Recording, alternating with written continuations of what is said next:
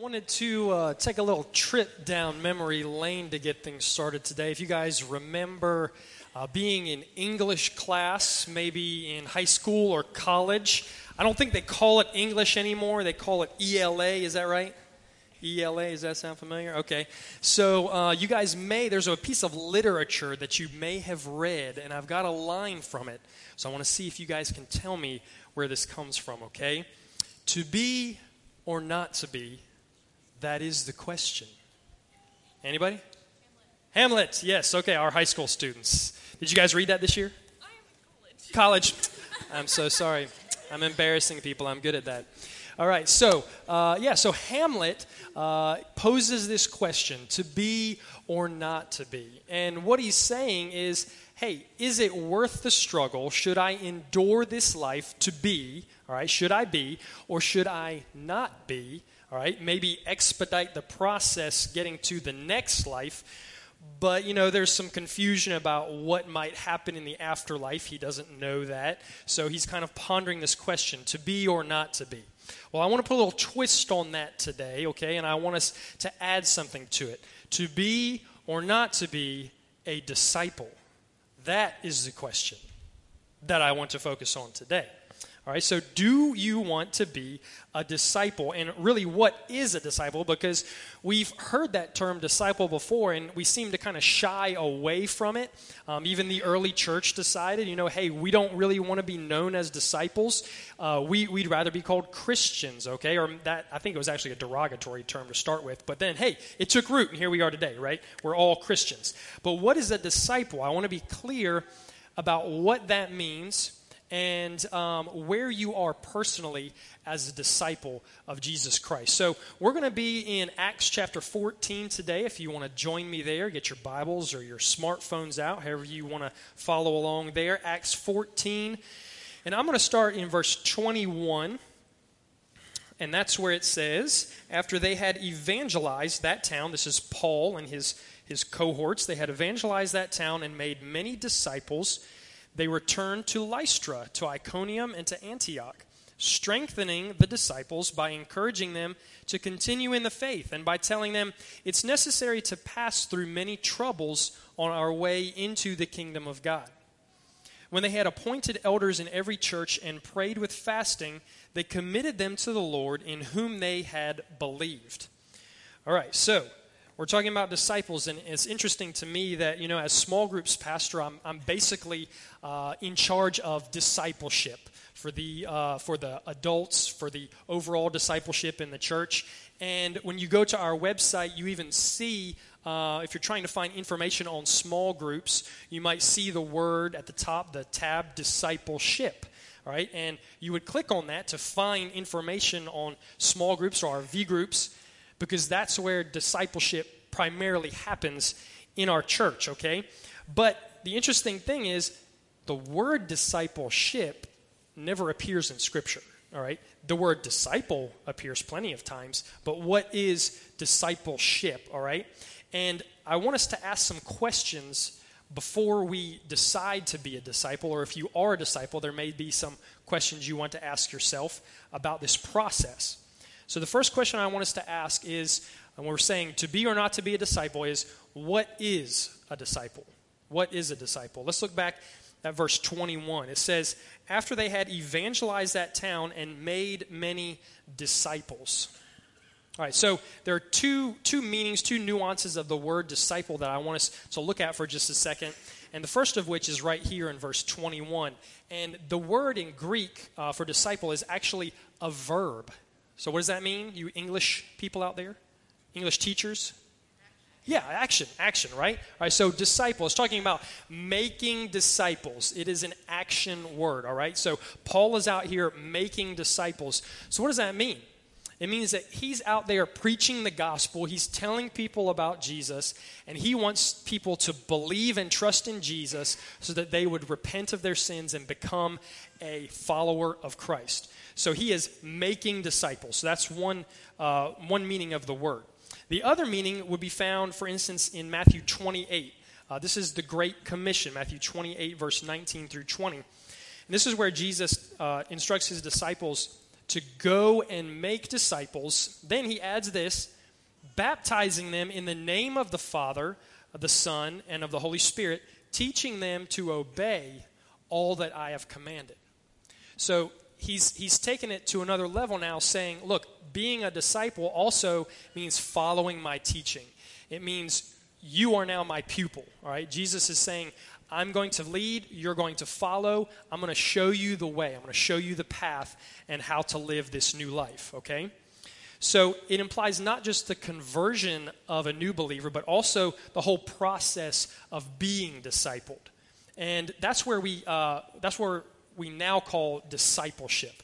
And I want us to think for a second about what are the identifying marks of a disciple. How do you say that, well, this person is a disciple of Jesus, and this person doesn't really seem to be one? Well, I want to piggyback a little bit off of last week's message. Pastor Eric was in Luke chapter 3, and in verse 8, John the Baptist tells the crowd of people, there are crowds of people coming to be baptized, to repent, and John says, produce fruit in keeping with repentance. All right? So we've talked about repentance being a change of mind, that you're deciding, there's a point in mind where you're saying, I'm going to not follow my own ways, the desires of the flesh, and I'm going to follow the ways of Jesus now. I'm going to live out this life in Christ, okay? And the people ask John in verse 10, so we're in Luke 3:10, what should we do then? So if we've become a believer, if we've repented, become a disciple, what do we do then? All right, what does that look like? Because just like Jesus said to Nicodemus in John chapter 3, right? He said, you must be born again. You must be born again. So as a believer in Jesus Christ, we're born again into this new life. And just like an infant, I mean, you think about an infant, a newborn baby, they don't come out of the womb knowing how to talk. They don't come out of the womb knowing how to walk or to read or to write. Using the potty is my favorite one in how to teach a kid to do that, right? They don't know any of that stuff. They just have to be taught what it means to think like a human being, to act like a human being that's going to be a productive member of society one day. All right? In the same way, these people are asking John, well, hey, what does that look like for us as new believers, as new followers of Jesus Christ? And he gives us some verses in Luke 3:11 through 14 that I wanted to read. So they say, what should we do? And he replies to them, the one who has 2 shirts must share with someone who has none. And the one who has food must do the same. So there you go. Share with one another, all right? Tax collectors also came to be baptized, and they asked him, teacher, what should we do? He told them, don't collect any more than what you've been authorized. So don't cheat anybody, don't steal. Some soldiers questioned him, what should we do? He said to them, don't take money from anyone by force or false accusation. Be satisfied with your wages. Don't be jealous. Don't be greedy. Okay, so John was laying out some real life examples for these people and what it looks like to be a disciple. And maybe you've already made the decision to follow Christ. Well, you know what? That makes you a disciple. But John's asking, are you producing fruit that's consistent with that repentance, with your decision? Or maybe you're an apple tree producing oranges. People may be a little confused about where you stand on that, right? If you're not walking the walk, if you're just talking the talk. So if you're a disciple of Christ, we need to be making strides to live a life worthy of that calling, just as John laid out for his followers here. So before you decide to become a disciple, you've got to ask yourself, what is a disciple? Well, a disciple is someone who's trusted in Jesus Christ, repented of their sins, and believe that he's the Son of God, and that you are now following him, that you are his pupil, all right? The next question you might want to ask before deciding to be a disciple is, what's the benefit? What does it benefit me to be a disciple? Let's look back at Acts 14:22. It says that Paul was strengthening the disciples by encouraging them to continue in the faith, and by telling them it's necessary to pass through many troubles on our way into the kingdom of God. So what does it benefit us to become a disciple? Well, you look here in what Paul had to say, and it doesn't really seem like it's that great a deal, right? I mean, he's saying right here, you're going to pass through many troubles as a disciple, all right? And Paul was speaking specifically to the early church. He was telling them, look, as new believers, you're going to face persecution. There's going to be hard times. There's going to be issues that you face. They're going to test your beliefs and your faith, and it wasn't going to be easy. And for some of them, it was going to cost them.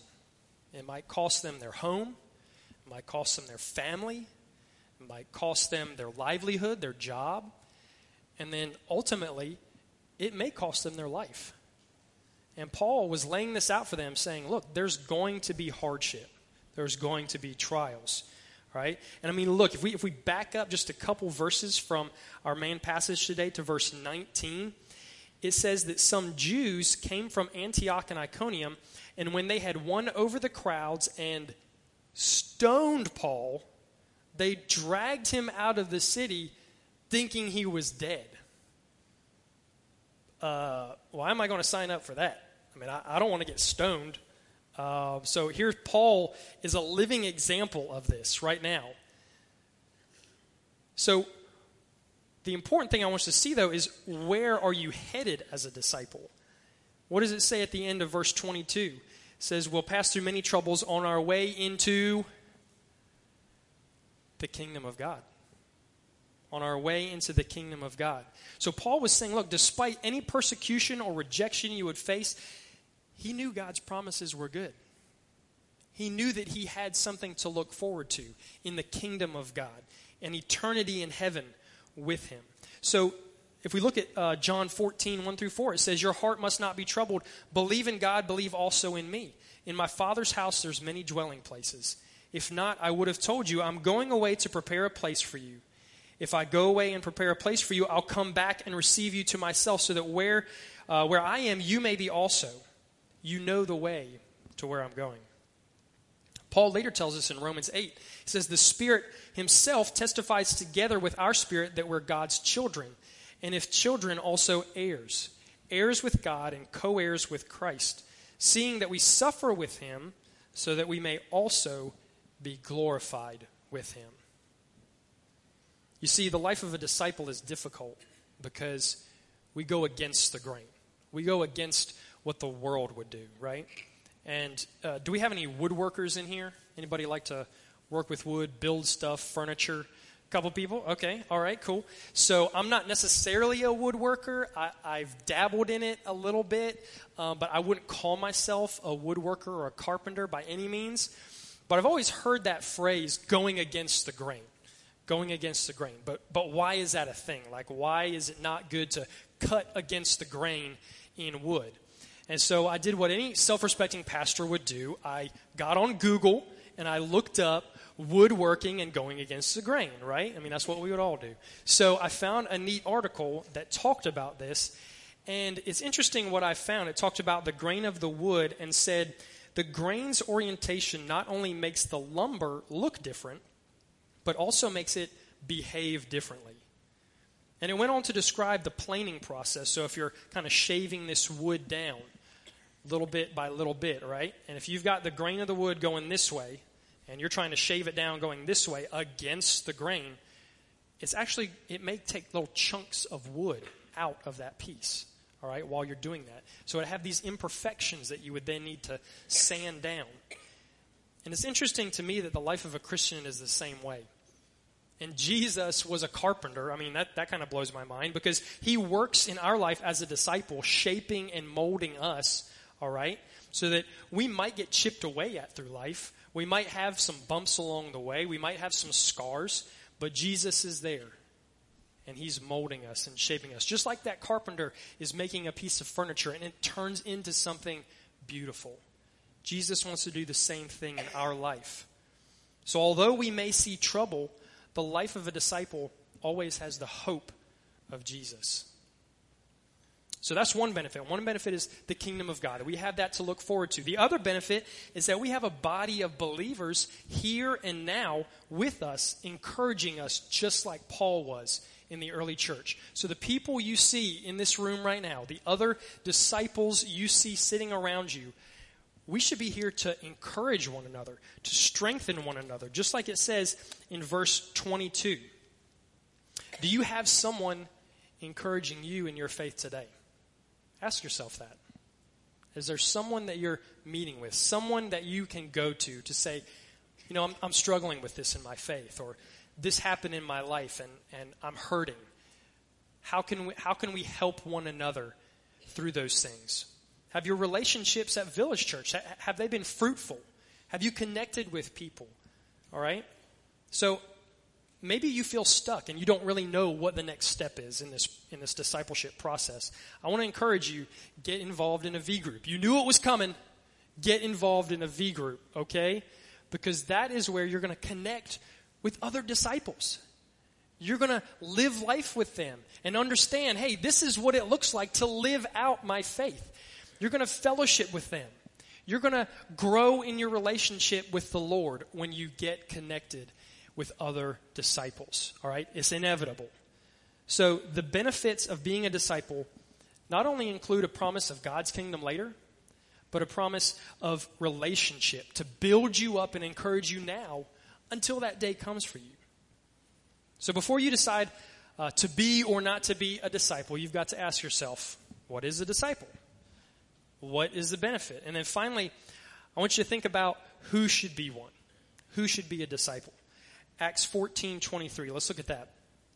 It says, when they had appointed elders in every church and prayed with fasting, they committed them to the Lord in whom they had believed.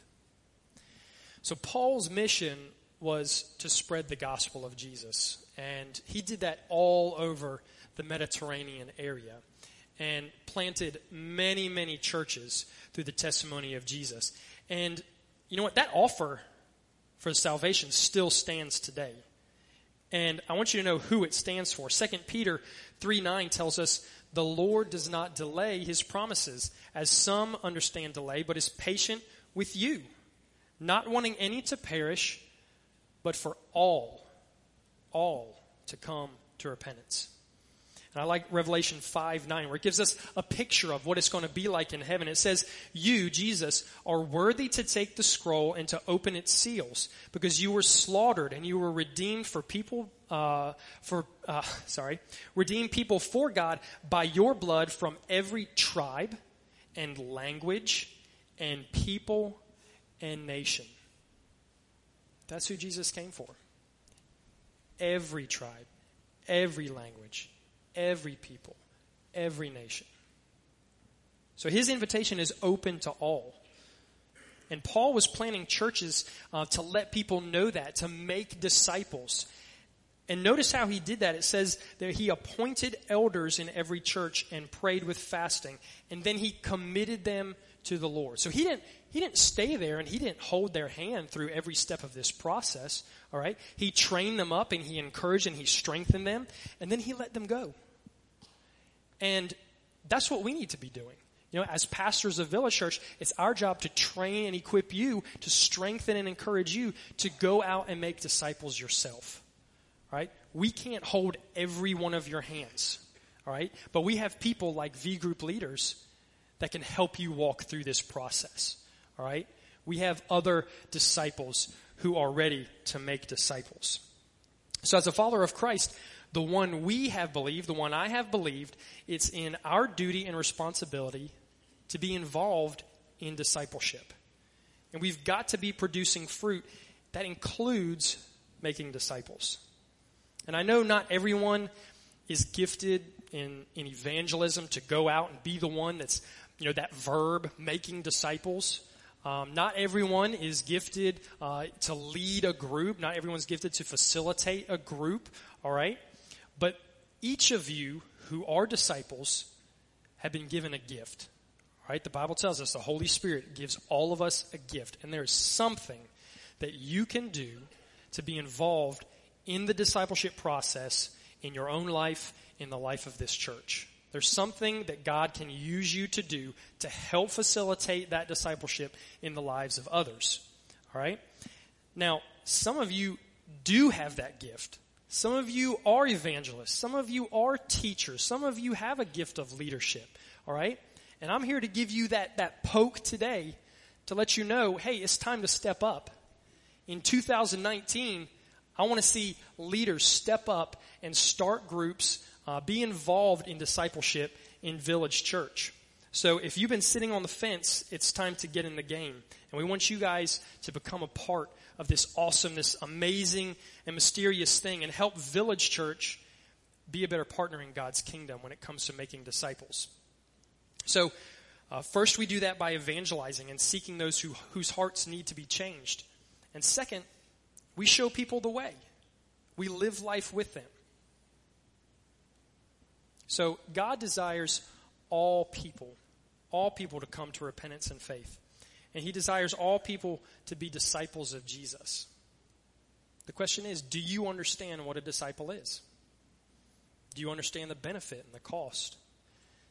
And do you understand that, hey, God wants everyone to be a disciple? Now, maybe that's something you've never done before. Maybe you're on the fence about, hey, well, do I want to commit to being a disciple of Jesus Christ? And God's speaking to you about that now. I encourage you, seek out God. Talk to him about it. He wants you to come to repentance and faith. He wants a relationship with you.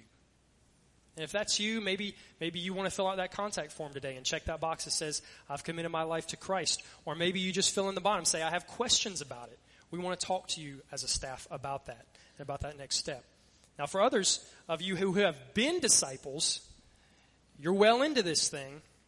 Maybe you've been on the sidelines. I want 2019 to be the year you guys step up. And either A, you take that first step of getting involved in a small group, or you find a mentor, you find a one-on-one or one-on-two person, all right, to have a little nucleus of people that you're going to for discipleship. Or maybe you're ready to step up and become a leader. We want you guys to get involved in discipleship here at Village Church. So there's so many ways that you guys can do that. If you're a teenager, we're looking for people to help with childcare, with small groups. All right. If you're good with kids, we want you guys. I want to talk to you. Fill out that contact form. Let me know. Put babysitting on there. I'd love to talk to you. You can turn that in at the welcome desk on your way out today. But we need people to help with that so that we can have young couples with kids come be a part of discipleship in a V group. So that's a big part of what we do. But as I close today, I want us to do something a little unorthodox. I'm going to ask the band to go ahead and come up, and they're going to play for us. But as we close, I want you to get your phones out. Everybody get your phone out. I'm asking you. I know this seems strange, but yes, I'm asking you to get your phone out.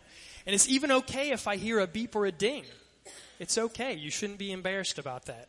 Okay, because what we're going to do is I've got a short survey that I would love for you guys to fill out. And it's a discipleship survey just to let us know, hey, how are we doing as a church making disciples? And then also, I want it to be a benchmark for you guys to set for 2019. To say, well, this is where I was the end of 2018. And then when we come back next year, we take the survey again, we can say, wow, I've made improvements in my walk with Christ. All right? And I'm hoping that's the way we're all going to be moving, right? We're all going to be moving forward in that. All right, so what I want you to do is there's a number they're going to put up on the screen. Open your messaging app, and you're going to create a new message to this number on the screen, 803-310-7003. I was told you may need to put the 1 in front of 803, so 1-803-310-7003. I didn't have to. It was just Carrie, so she's got like some old antiquated phone, I think, She got Cricket Wireless, I think, is what she has. But anyway, so text the word grow to that number, and then you'll get an auto response back. And in that auto response, you'll see a link. All right, so click on that link, and then it'll take you to our survey. So it's just a brief survey. We want to know, hey, how are we doing? And for you personally, hey, how are you doing as a disciple, as a follower of Christ?